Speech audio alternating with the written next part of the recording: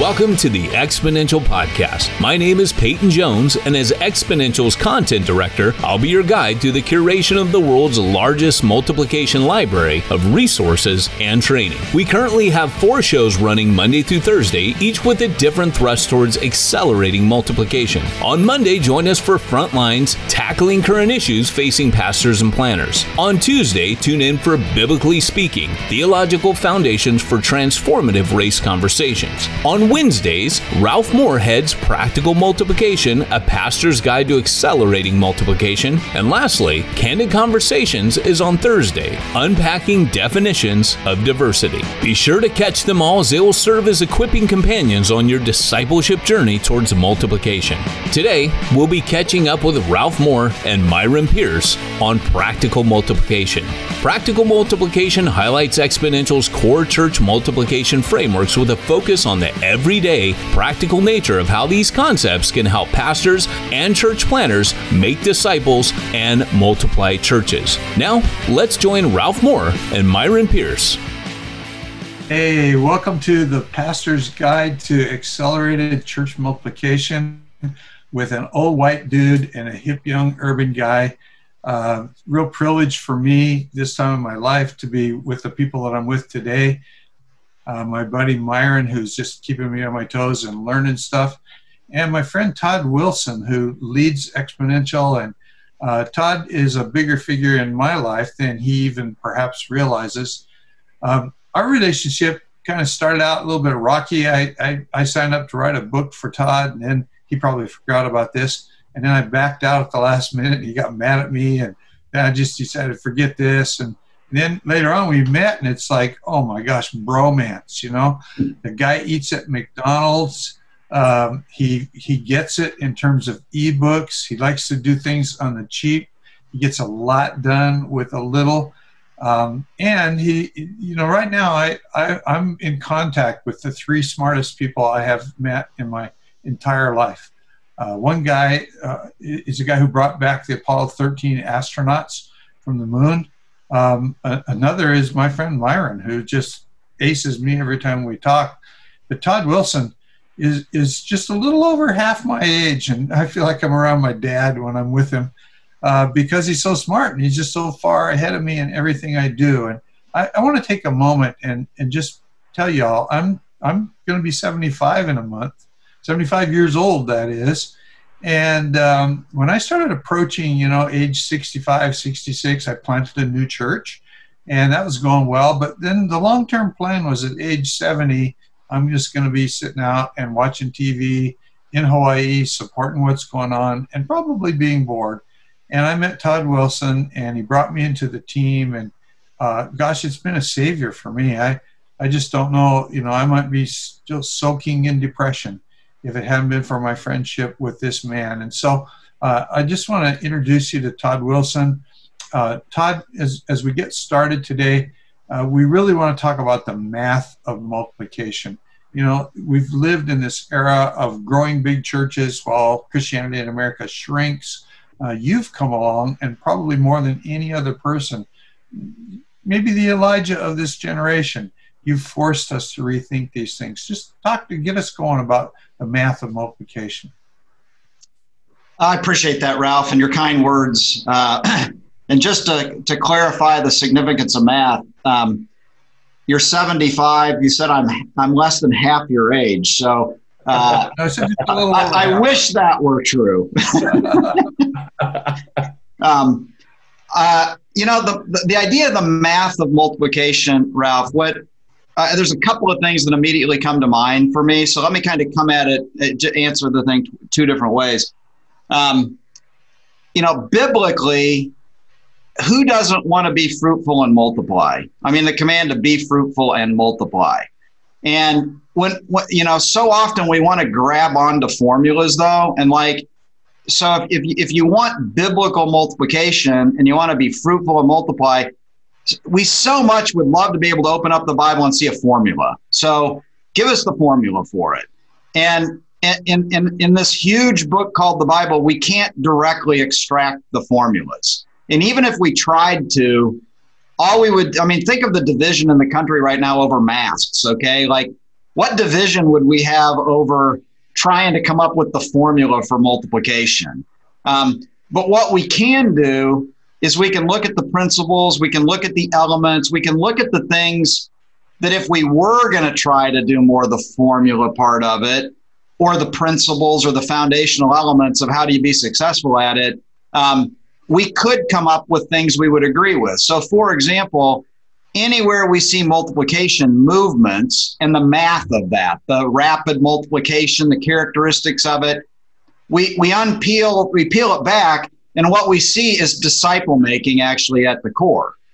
And so most people aren't going to argue when we get to the pillar elements of things that a Jesus style of biblical disciple making, of disciples making disciples, is the engine behind the multiplication part of things. And it really doesn't matter what your wiring is or what your theological background is. We can rally around those kinds of things. So there's an element of when we refer to the math of multiplication that we're not actually talking about the geeky formula part of it. We're talking about what are the elements that we've got to be focused on for healthy multiplication to come together.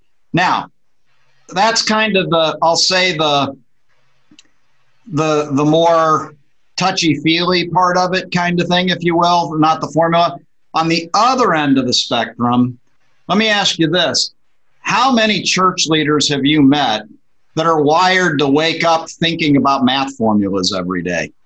Like, it just doesn't work that way. And yet, here's the thing. If the Bible doesn't give us formulas for math, what we can understand is that the God of the universe, the creator of all things, organized life into systems and processes, and it isn't just chaos. There actually is. And so this thing called mathematics, who is the designer of mathematics?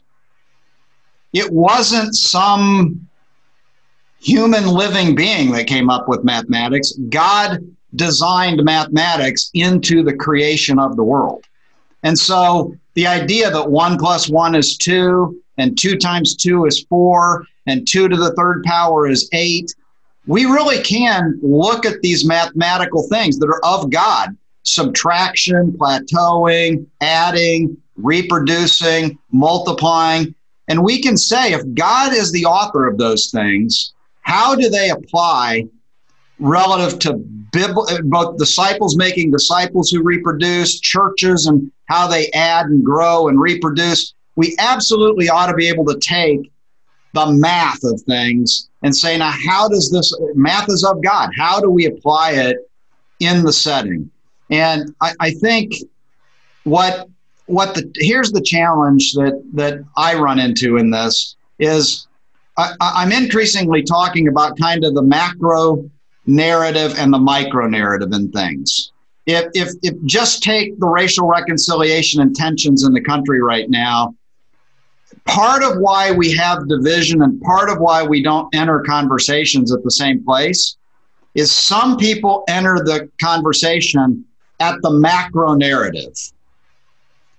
The Breonna Taylor outcome was unjust. That's a macro narrative. That does God want people in their bed without a gun dying, by somebody coming? No, it's unjust. That's a macro narrative. On the other end of the spectrum, you've got people that enter the equation from the micro narrative. The micro narrative meaning, man, let's jump in and understand the facts and the details. That's where like the formula, the math, the facts part of it. And what I would say is the challenge on this math of multiplication, this idea of a macro narrative and a micro, most pastors are wired for the macro narrative on multiplication. The macro meaning, who doesn't want up and to the right, and God added to their numbers daily, and the movemental part of things. We can get inspired by the macro conversation, but we still have to bring it back to the micro narrative conversation, which is, okay, what are the things and the behaviors that produce that macro fruit that we're talking about? And so that's where, to me, this idea of, even though it's not a sexy term, the math of multiplication, at some point we've got to lift up the hood and look at the engine under the hood and understand what are the things that are actually producing the multiplication as it comes out in the characteristics. So that's a long-winded answer to your question. You know, when I think about this, I think of always three numbers. The whole Hope Chapel thing, we always talked about the three most important numbers in Scripture are 3, 12, and 120. That Jesus had 3 that were very close. He had 12, and one of them failed. And he left behind, you could say he planted a church in Jerusalem of 120 people. I've always challenged the guy with 80 people who's struggling, can you pray lifetime goal for 120? But I always look at the guy with 125 people and go, hey, to whom much was given, much is required. Get with it. And so I think we can pick and find these little things in Scripture, but it's exactly what you said. We've got to get down to it at the micro level. Who are my 3? Who are my 7? Who are my 12? Those kinds of things. Myron, what you thinking? I know you're thinking and you got some ideas. Pop in here. Yeah, man, I'm just kind of in awe that I get to be in the same room with these guys. Talking about the math of things, could you use, Todd, the idea of the math of multiplication as it pertains to the elevation and the advancement of how exponential is now being used in the life of church planners? Help us see that formula through what you've been able to build since the conception of exponential. I think we'll draw several principles from that as pastors and leaders. Yeah. Let me, if I could, let me give kind of one building block to that to answer the question first, if it's all right, Myron. Yep. I think what's important, even when we use definitions, so let's kind of limit this conversation right now to addition, reproduction, and multiplication. Exponential is all about reproduction and multiplication. And your question is, what's exponential kind of internally practically doing to see reproduction and multiplication? But I think where we've got to start is making sure we kind of are on common footing of what addition means, what reproduction means, and what multiplication means, because many people can hear those words and have different ideas of what they mean. If we started with subtraction, I like to usually start with, if we were drawing a picture on the wall right now, and all I did was put a graph up of a number up one scale and time out the other, and the graph is going down. It's got a downward slope out into time in the future. It doesn't matter whether you're a mathematician or a pastor. Pastors know how to read graphs like that, and you don't want your attendance going down. You don't want your financial giving going down. You don't want your baptisms going down. Down and to the right, that's the subtraction kind of culture. If we go to the other end of the spectrum, the addition kind of thing, and we do a graph that's up and to the right. Like, seriously, somebody's lying if they tell you they don't want an up and to the right curve. Like, of course you want up and to the right. And if we just start, and this applies in business, this applies in church, it's across the spectrum. If we take subtraction and addition, in between the two is plateau. So if we were to draw the life cycle of a person, a bell curve, you start out a baby, there's growth, there's midlife plateau, and then there's decline. That bell curve, the 3 phases of a bell curve represent addition, plateau, and subtraction. Ecclesiastes, everything has a season under the sun. Go compare this versus this versus this, a time for this, a time for this. All that's happening there is the comparison between seasons of subtraction, seasons of addition. So if we start with that truth, 100% of churches, 100% of churches since the beginning of churches, including up until today, they go through seasons of subtraction, addition or growth, and plateau. The only question is at what point the season of decline will not turn around back to a plateau or an increase again, and you will eventually die. Now, don't let that be sad, but everything has a season. The human body has a season, businesses have a season, churches have a season. So the first principle we've got to latch on to is 100% of churches are subtracting, plateauing, or adding. That's truth number one. Truth number two on mathematics, again, the idea of reproduction and then multiplication. So if we start with reproduction, let's just use the analogy to humans. Not all humans will, either by choice or they may want to and can't, not all humans end up having kids. Not all humans reproduce, either because they choose not to or they can't. And so where every human has addition, subtraction, or plateau in their seasons, not all humans have reproduction or multiplication. The same thing is true of churches. Where every church subtracts, plateaus, or adds, not all churches actually ever reproduce or multiply. And so now let's just quickly press into what is reproduction in the church sense or in physically, and then what's multiplication. So here's what I want to do is I've got a pen. And again, this is pastor math now, okay? I've got one pen, right hand, and I'm bringing another pen in my left hand. What have I just done? Reproduced. Sorry, Myron. I have not reproduced. Oh, you've added. I have added. You've added. And the reason I've added is the first pen had nothing to do with the second pen coming into being. The external action of me, Todd Wilson, putting one in and then me having to take an action to put a second in, I am adding.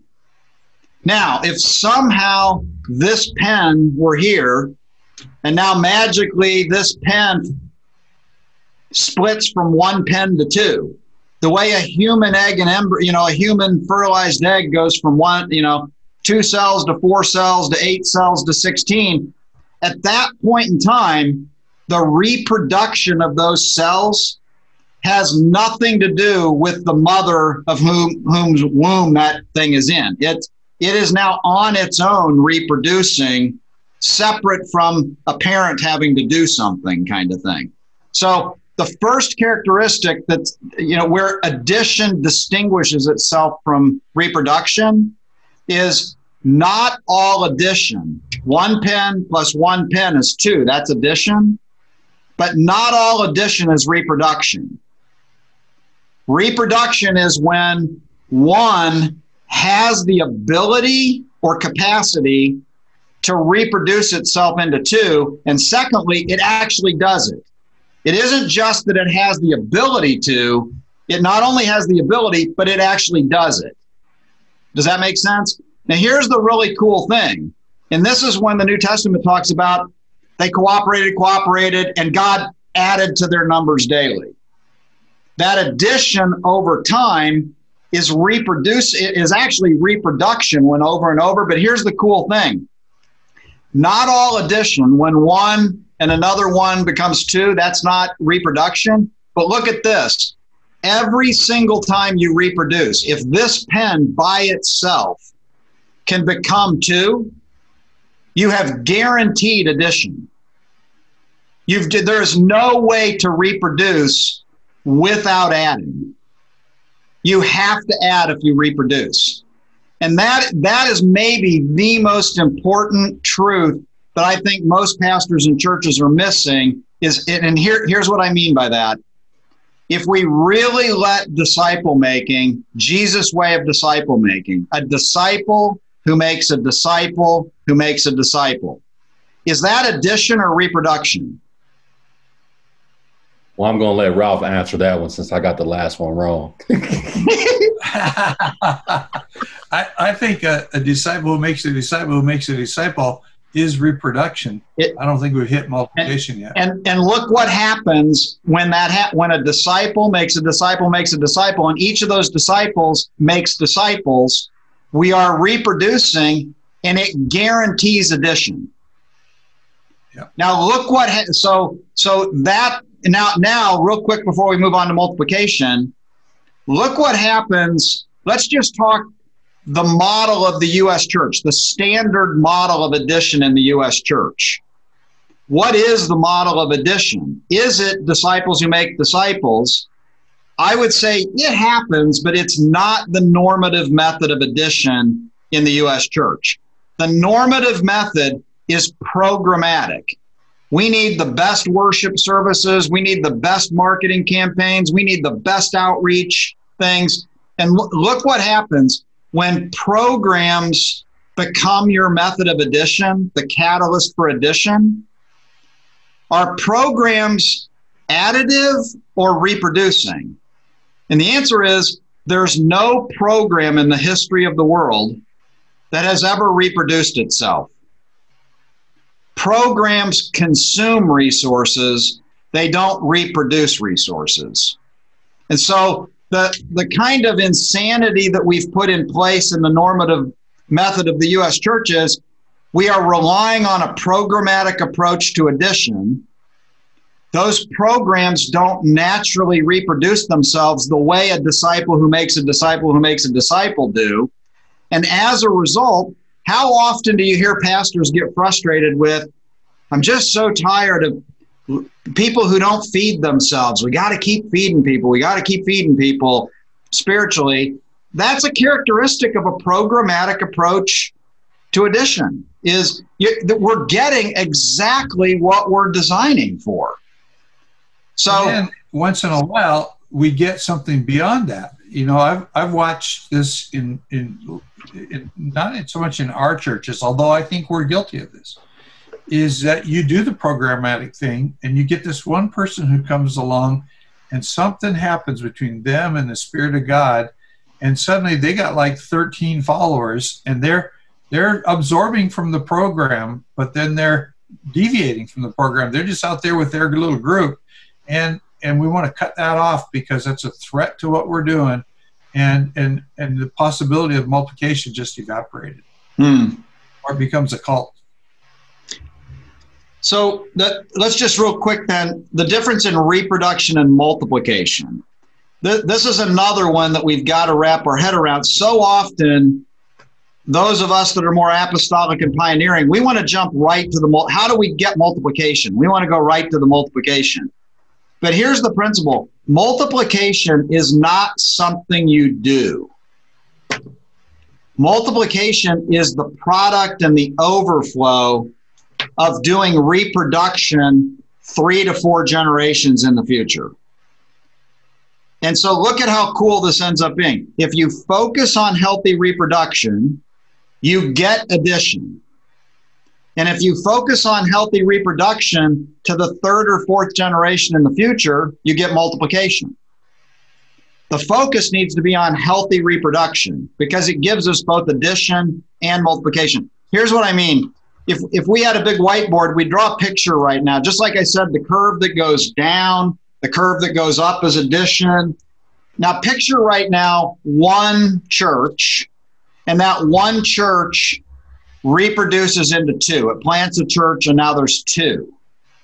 Now imagine those 2 churches reproduce and there's 4. And the 4 reproduce and there's 8. And the 8 reproduce and there's 16. If we could now just do that from left to right on a graph, 1, 2, 4, 8, 16, 32, and now draw a line on that growth curve, what you get is an exponential up curve. You don't get a linear addition line, you get an exponential up. That's called multiplication. When you reproduce 3 or more generations in the future consistently, that the children reproduce, the children of the children reproduce, the children of the children of the children reproduce, you get multiplication. It's an outcome. And now here's the other, I know I'm saying a lot here, but here's the other cool thing. Think parenting and grandparenting. You're a grandparent, right, Ralph? Yep. Here's a sobering thought. By the time you have great grandkids, You may not be around. And here's the sobering thought. You have very little control over your great, great, great grandkids, to the point that there's a very good chance they're not going to know your name. And that's a really sobering thought. Like, now think about it.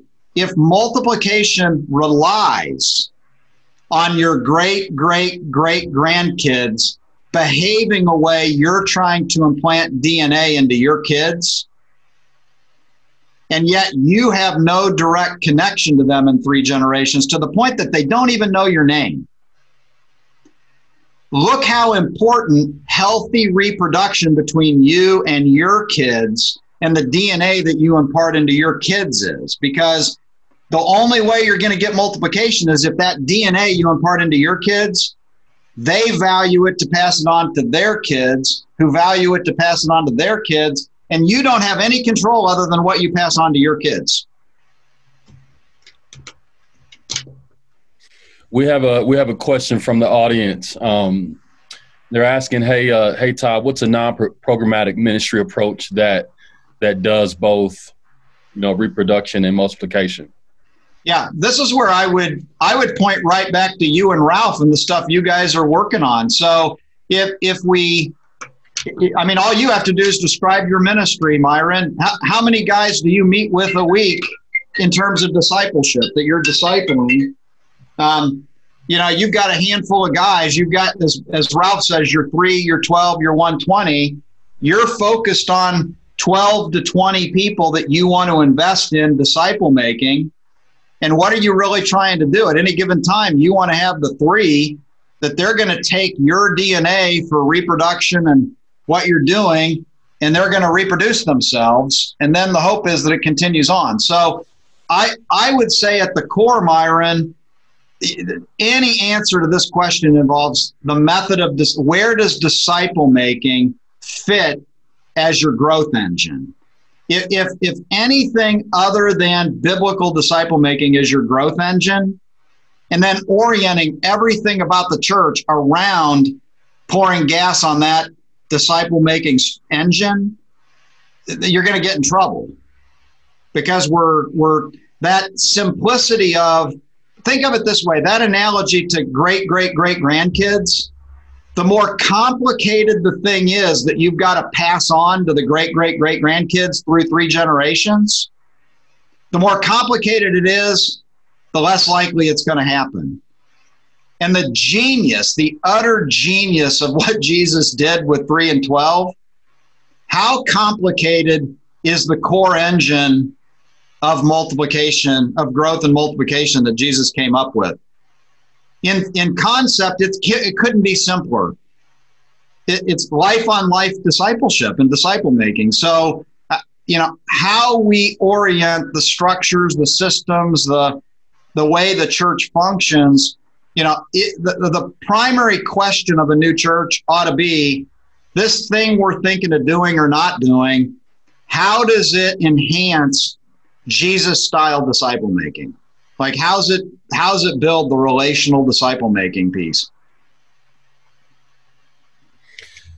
Yeah, you just said something, Todd, that I think we'd love for you to unpack a little bit, because I see what you said in stark contrast to maybe the typical churches we may see. You said that we have to view discipleship as the growth engine. And for our audience, I would love for you maybe to unpack the importance, priority of discipleship being our growth engine versus our Sunday morning gatherings. Yeah, and I think the elephant in the room on this, Myron, is, and Ralph and I have had lots of conversations on this, is usually in life you can, it's been said, follow the money. Look at any system and see where's the money flow kind of thing, okay? And here's the elephant in the room challenge on what you're asking. If we just try to follow the money, all right, there's there's sort of discretionary spending, there's non-discretionary spending, the things we can choose to spend money on, the things we just have to spend money on. And here's what ends up happening. In the model of the U.S. church, the two biggest expenses are full-time staff and facilities and buildings. And as soon as you've got a model, and now look what those two things do, they're the engine of programmatic growth. How often, if you're a capital campaign company or a building company for churches, your sales pitch is, look at the growth curve of what happens to your church after you take on this debt and build this building. It'll pay for itself within X period of time by the growth that you get. In other words, the building, just physically getting the building and the program that can go with it is a growth catalyst. And then if we're really candid, the business part of this with the Sunday morning thing is one full-time equivalent staff person can minister to about 100 people. And I'm going to totally put on a business hat right now. So if you're trying to grow the church and financially be a good steward, I'm totally putting on a business hat right now. You better figure out how every full-time equivalent staff person that can serve 100 people, they better end up through the programs that they're overseeing and the things they're doing, they better generate at least as much revenue in tithes and offerings as what the cost of their salary and the overhead that goes with them generates, if that makes sense. So if you just took the average across everything, just thumb in the air, use $100,000. Like, some people make less than that, some make more, but let's just say it was $100,000 of staff cost and overhead. So just imagine every time you're hiring a staff person, a children's minister, an admin person, a small groups person, the business side of the equation in the U.S. model, each of those people better generate $100,000 worth of revenue for the church. And here's the elephant in the room. Go back to the disciple-making engine of how financially sustainable is Jesus' model of 3 and 12? Like, you better figure out a bivocational model. If Jesus has to figure out how to pay the full-time salaries of the 12 disciples, how's that model work? You can't get there from here. So the very model that Jesus has given us has a little bit of a disconnect from the prevailing business model of the U.S. church that's programmatically driven. And if you're building from the ground up a financial model to go with disciple making as the core engine, man, it took Jesus 3 years with 12. Again, I'm asking you, how do you overlay a financial model on something that's going to take you 3 years to develop 12 people? And that's, Myron, where the bivocational, the whole idea of where's the future of microchurch and bivocational, and I'm not trashing I think the big church is here to stay, and growth is good. If we actually get growth through reproduction, we've got to simultaneously deal with the small and the big. I want to introduce this thought. Or did you want to say something, Rob? I had one more thought, but go ahead. Yeah, one thing that has always frustrated me is that when I'm working with the guys who are into the program, whether they're large churches or small, they always end up saying, yeah, disciple making, that's my staff guy. I'm too busy to do that myself. And now I'm watching COVID. And when COVID first hit, we saw this explosion. Everybody's going to church online. Now there's all this shrinkage. And so I've been kind of getting under the hood, who's growing, who's shrinking, what's going on. And what I'm finding is where we used to put all the money into the colored lights and the building and all that, people are spending a lot of money trying to get their video production up. And then they're pre-recording and, the whole thing, they're reading their sermons live. And as soon as you put all your eggs in that Sunday morning pre-recorded basket, you're in direct competition with Andy Stanley. But what Andy Stanley can't do in your town is talk to your 3 people or your 12 disciples or get them on the phone or even do church in a Zoom call where people can have interaction and all of that. And so again, we're taking this programmatic approach to everything we're doing, and we have this fantastic opportunity, I think, because of COVID, to get a lot more people in the act, to need to get a lot more people in the act.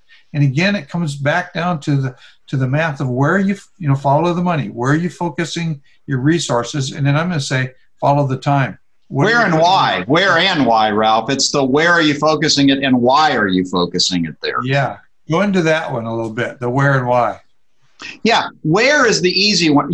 Where you can, it's like looking at your checkbook. You can go through and say, where am I spending money?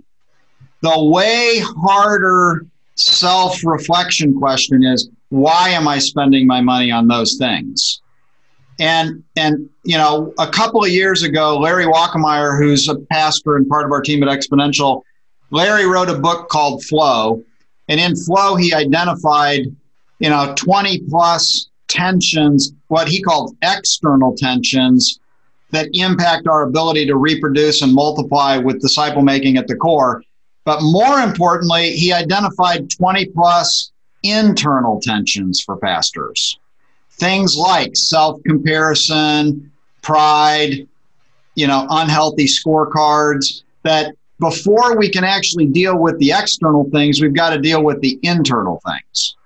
And so much of the definition of our internal scorecards of success, especially for full-time pastors, we've got to look at what our motives are. Why are we doing the things we're doing?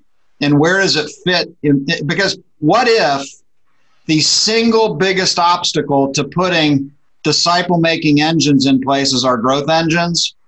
What if the single biggest obstacle is the scorecard of the lead pastors?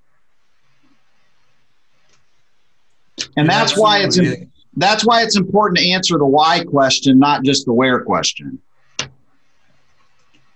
And just to make your point on discipleship, like what you just highlighted is exactly how are a lot of churches treating disciple making as a compartmentalized program of the church.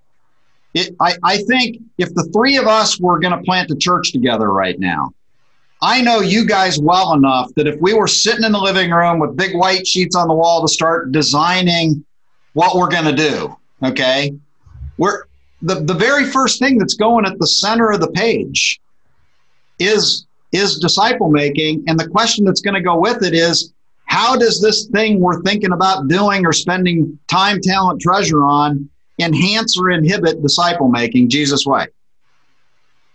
We're not even to the question of a Sunday morning thing, or are we meeting in houses, or but our question is going to be, how does this help or hinder Jesus style of biblical disciple making? Because we're going to want to make sure if the simple engine of reproduction is a disciple who makes a disciple who makes a disciple, then the role of the church is not, we can do it, you can help.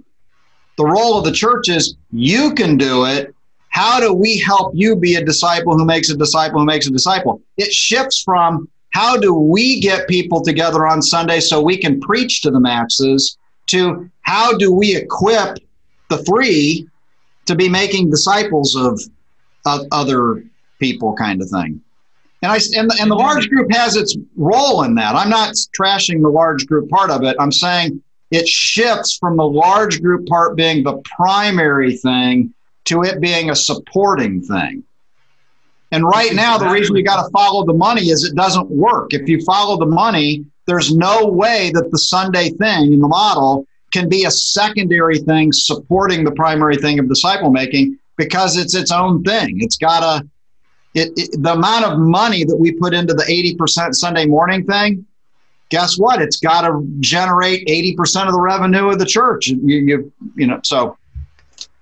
I'm a former drug dealer, and I'm sitting here listening to you, and to put it in drug dealer terms, if I'm trying to make more money, but I'm selling product that my client doesn't want, eventually I'm a bankrupt. What am I saying? We keep saying this is the way, the Jesus way of doing things, and disciple making have to be at the center. But in my mind, the numbers don't add up. If we continue with the present day model of serving people, then we're going to have to continue making the money, which means we don't really focus on the heart of the master, which is disciple making. And so for me, I think there could possibly be people who are viewing us and they're saying they're feeling the tension.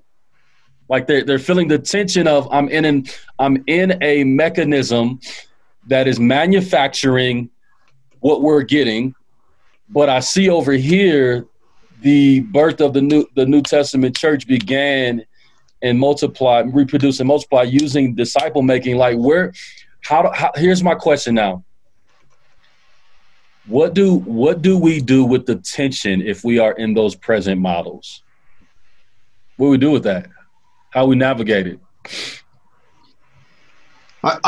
Yeah. And Ralph, you can jump. Oh yeah, let's let you jump in too. But I mean, the very first thing that I start thinking of is the balancing act between what do we do with the old and old in the positive sense of we don't want the old to just die, but what do we do with the existing models where there is a good strength financial base, there's lots of people engaged. And then what do we do with the new? What's the new wineskin and what balancing act are we doing? What role does the old or the existing have in birthing and being the piloting platform for the new? That's why at Exponential, what we call the level 4 reproducing churches, the ones who have already embraced a scorecard where they want what we're talking about. We've got to come alongside the churches that want to push into the future on what you're talking about, Myron. And I think we've got to be really investing in how to help those churches be Moses to Joshua. I mean, I hate to say it that way, but there's a lot of existing churches that they just are going to have to embrace that they aren't going to fully get to see the promised land. They're going to see it from a distance, but the best way they might be able to see it is investing in their Joshuas. It's investing in the people that are going to do the new and getting to kind of live the legacy through the new. To me, that's just it's the reality. And, it takes a lot less effort to birth and build a DNA into new things that are being started, especially if those new things are just ready to happen, than it is to try to hold back and propel and either maintain the old or even try to change the old. We've used the words before in our conversations of you always have to look at something and say, okay, is revolutionary change needed, like in birthing a new country like this, overthrowing the old and the new, or is evolutionary change needed? And here, I know this is really hard, but we're talking operating systems now. The operating system that produces a programmatic approach to growth is a different operating system than one that produces disciples who make disciples who make disciples. It's like going from Android to iOS or iOS to Android. And I hate to say it, but that's revolutionary change. It's not you're not in evolutionary change when you throw away your old phone and go to a whole new operating system with a new phone. That's revolutionary. And now the question is there a generation, I'm going to pick on Android, is there a generation of Android pastors who themselves can't stomach going to iOS, but they're willing to let all their children's staff who are going to go off and be involved in new churches, can they pour gas on and be supportive of all those new people going to iOS, going to the new operating system? And it's what Ralph has done amazing at, which is, yeah, I've had a great career in the operating system of the past. And let me tell you, if I were you, Myron, and I had your energy and your youth and what you have ahead of you, here's what I would be doing if I, were the 30-year-old, 35-year-old me. And I think we're going to see a growing number of boomer pastors in that category where they really do have some mentorship to share. And it's not just on basic leadership stuff. It's on the scorecard of success. It's on the operating system. It's the, hey, let me tell you, if I could do this all over again, I'd put the ladder against a different wall. I wouldn't be climbing the ladder on that wall over there. I'd put it on the wall over there and be climbing the ladder on a completely different wall. Yeah, for me, I'm looking at, again, I relate everything to COVID and this whole post-COVID. I'm so sick of hearing about the new normal. I think the new normal is going to be people have, even if they stayed loyal and they watched your little Sunday morning deal that you do, we've had to dumb it down. You can't do a 30-minute worship thing with some guy singing a solo. It just ain't going to work. And so when you come back in the building and they got all the smoke and the colored lights and the banners and all that kind of stuff, are the people going to think, oh, wow, this is cool, we're back to wonderful? Or are they going to think, this is a little bit superfluous? I remember sitting in a room in Hawaii when we first got there. We started meeting in disciple-making groups before we ever held a service on the beach on a Sunday. And we harvested some guys that we thought could lead other people. And we set them together in a house late on a Saturday night and go, what are we going to do? Tomorrow morning, we're starting on the beach. How do we do this to support what you guys are already doing? I think now is the time to start to ask those kinds of questions. For me in my life, at my age, I just left a church that looks a lot like the churches that I used to pastor. In fact, the guy who pastors it grew up in our church.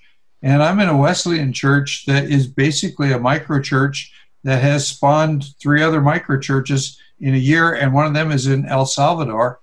And, to me, the world has turned, and we're going to have to figure out what's going on. We need to be looking at some of these movements, some of the movements we may not like, that are in the streets, that are screaming for change. And look at how are they empowering people, and what are they doing different than what we're doing, because we're still controlling people.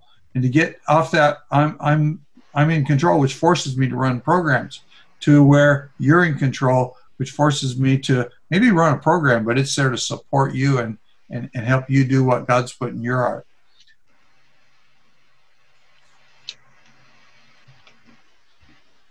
It looks like we've lost Myron, Todd. It's just you and me. I don't know. Was he so upset with what we were talking about that he? Not at all. He'll be back. Out of here. He'll be back. It's here we come. Here we come. Hey, Myron, welcome back. I'm back. Good. I think, Ralph, in terms of this looking beyond COVID at this point, just the question of the churn that happens, nobody can, I don't think any of us can predict exactly what's going to happen. We can make assumptions about things, and that's about the best we're going to do. The question I think is fair to ask is, what we know to be true is that there's a whole lot of people who have been part of churches that feel like things are on hold right now, but they would still say, I'm part of church A, B, or C. They've let their financial online giving continue to go there. And, churches haven't been hit nearly as hard as some of the rest of the economy has been because of the online giving continuing on. The question is, what happens when we start to emerge post-COVID? Reliable vaccine, whatever it means to get whatever it is for some new normal, are we actually going to see the people that have sort of been in holding pattern coming back, or what percentage of them are going to be like, this getting up in my pajamas and watching the Sunday morning thing, right. And again, that's a problem of the programmatic approach. The fact that somebody can be just as happy or happier getting up in their pajamas, getting their coffee, and watching Netflix TV for an hour at their convenience and feeling like they've gotten their shot of church for the week. Isn't that exactly the symptom of the programmatic church? And here's the problem, the commitment level to that. Are we going to see a wave coming out of COVID where we haven't actually seen the financial hit to churches yet. The financial hit happens when people actually feel like, oh, I could go back to church now, and I'm going to opt not to. That's when we see the financial hit coming. And again, if you follow the money in the programmatic approach, I think we could be seeing some pretty significant hits because the model's a programmatic model where you follow the money, and there's not a reliable follow the money trail the way it's been in the post-COVID environment. Now, depending on what you're hoping for, that could be a really good accelerator to shifting us to some of the new models, but I think we're going to go through some pain before we get there. The guys that are showing some significant growth right now are the guys that are, either focusing their program on the whole online experience. I know a guy that they started with 7,000, they popped to 60,000, they're down to 25,000 in attendance, but they're still kind of a programmatic deal. It's mostly online, but they put 80% of their staff time is now focused to the online congregation, and they're a hybrid. We're going to go back in the building, but that'll be a small part of what we do. The other thing that I'm seeing is the guys who are making, like Myron's doing this, serious contact with people on the ground and spending serious time discipling those people. And I think this whole idea of a hybrid, we are going to be online churches with physical buildings, whether we like it or not. I read a lot of financial press, and Simon Property Group, there's a group called Brookfield. They're buying up shopping centers. They own shopping centers. They're buying up some of the stores that are going out of business, some of the chains that are going out of business, but they're going to run them this way. Instead of a lot of inventory where you come in, you go shopping, and the stuff's right there and you take it home, there's a warehouse someplace, and all we have is samples. So you come in, you try on the sample, and you order it online right there, and it gets delivered from a warehouse. They've hybridized retail, and they think they can make money. We don't know yet if they will, but they think they can make money by hybridizing retail and doing something that they kind of wanted to do before COVID, and they're saying COVID became the tipping point to allow us to go in this direction. So we're going to need to look at some of the trends that were beginning to develop pre-COVID and go, now, how can we ride this wave forward and take advantage of this thing? Myron, I think you should speak into this because you're doing this, just Myron, for the sake of the audience, go over just a little bit of where you have started churches during COVID and what are you doing to make contact with those people on the ground that are actually pastoring the people that you're pastoring the pastors. Yeah. How does that work? Yeah, so one of the questions even in the audience is there synergy between the multiplication model and the digital model? And I'd like to say that digital is a vehicle for multiplication. And so I liken where we are in COVID as an Acts 8:1 season, an Acts 8:1 chapter, where us as the church, we've had to disband from physical locations and really be used as what I call digital disciples. And so cool thing about that is that there may be some who may wake up one day out of COVID and say, hey, I don't really want to do that anymore. That what they're discovering is that God was opening up a door for them to be a digital disciple. And so when we, as a marketer, when I saw the potential of ministering to people as a denarian or disciple, and we started going into places all over the world, digitally ministering to people as missionaries and helping them take steps in creating disciple-making relationships. Kansas City, Accra, Rock Hill, South Carolina, just to name a few. And so I would say on the back of what Todd is getting at is begin with the question of how does this growth engine called disciple making, how can we leverage the digital real estate and communities that are available. Here's reality. In marketing, you say something like this: if you want to gather an audience, you'll always have to add value first.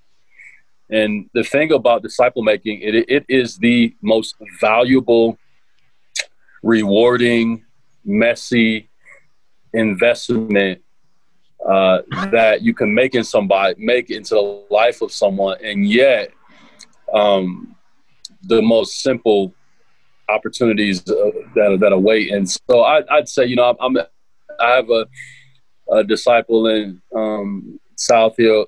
Rock Hill, South Carolina, and they launched Mission Church Rock Hill, and now they are missionaries by reaching the next generation, and both digitally. There's a dude, I forget, Church Digital. He's calling it Phygital now, physical and digital. But stuff is all to say, the name of the game is how are we going to leverage disciple making as a growth engine, whether I'm physical or digital. And you have to wrestle with that. And like you always say, Ralph, we don't have to upset the cart. We can just go get a new cart, right? Let the existing iOS system let it be.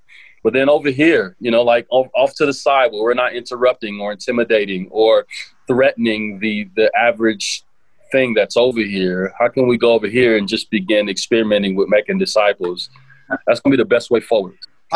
I think you're right on, Myron. And you've used the word missionary several times. I mean, if I take the words you've used, church plant, disciple makers, missionaries, I think the filter that helps me think about the future with digital is this. I firmly believe in trying to lead Exponential right now, that one of the most important questions over the next couple of years is actually going to be the ecclesiology of what church is, because in some ways digital and I'm going to talk the positives of it here, but digital brings in a blurring of the lines between what a missionary does and a church planter does and the different things. And here's what I mean by that. All church planters, 100% of church planters should be missionaries to their communities. 100% of Christ followers, part of a local faith community, should be missionaries to their unique mission fields around where they are. So if I can this is the filter I use. If I think about the idea of everyone a missionary, and then I look at the digital space through that lens, is the digital space an unbelievable mission field for missionaries to engage? Holy cow, it's one of the coolest things ever with 5G coming and virtual reality and the gaming community. And I mean, man, you want to talk about, again, I hate to say if it was the business sector, I want to invest in that stock, like the mission field part of the opportunity of digital for the future. Where it gets a little bit blurred, though, is where 100% of church planters ought to be missionaries. Should 100% of missionaries be church planters? And the answer is absolutely not. I don't think. Because that could be a path of destruction where anybody can be a missionary and an ambassador for Jesus. Not everybody really has that. And now I'm going to bring it back to the minimum ecclesiology. Whatever your minimum ecclesiology is, I'm not imposing what it is, but there's some dimension of spiritual authority. There's a dimension of organization and structure. And let me use this. I know we're running out of time, but I want to go back to where we started, routes 3, 12, and 120. Think about this. Bob Buford, who was a mentor to me, a guy named Lyle Schaller, who was one of the great consultants ever. Lyle said to Bob Buford when Leadership Network was just a couple of employees, Lyle said to Bob, you've got to decide, do you want Leadership Network to be a cause-based, mission-based organization forever, or do you want it to become an enterprise? And what he went on to tell Bob is, as soon as you get somewhere close to 4 full-time equivalent staff, he actually said 3.5, you start shifting from being cause and mission based to, in my words now, enterprise based. Okay.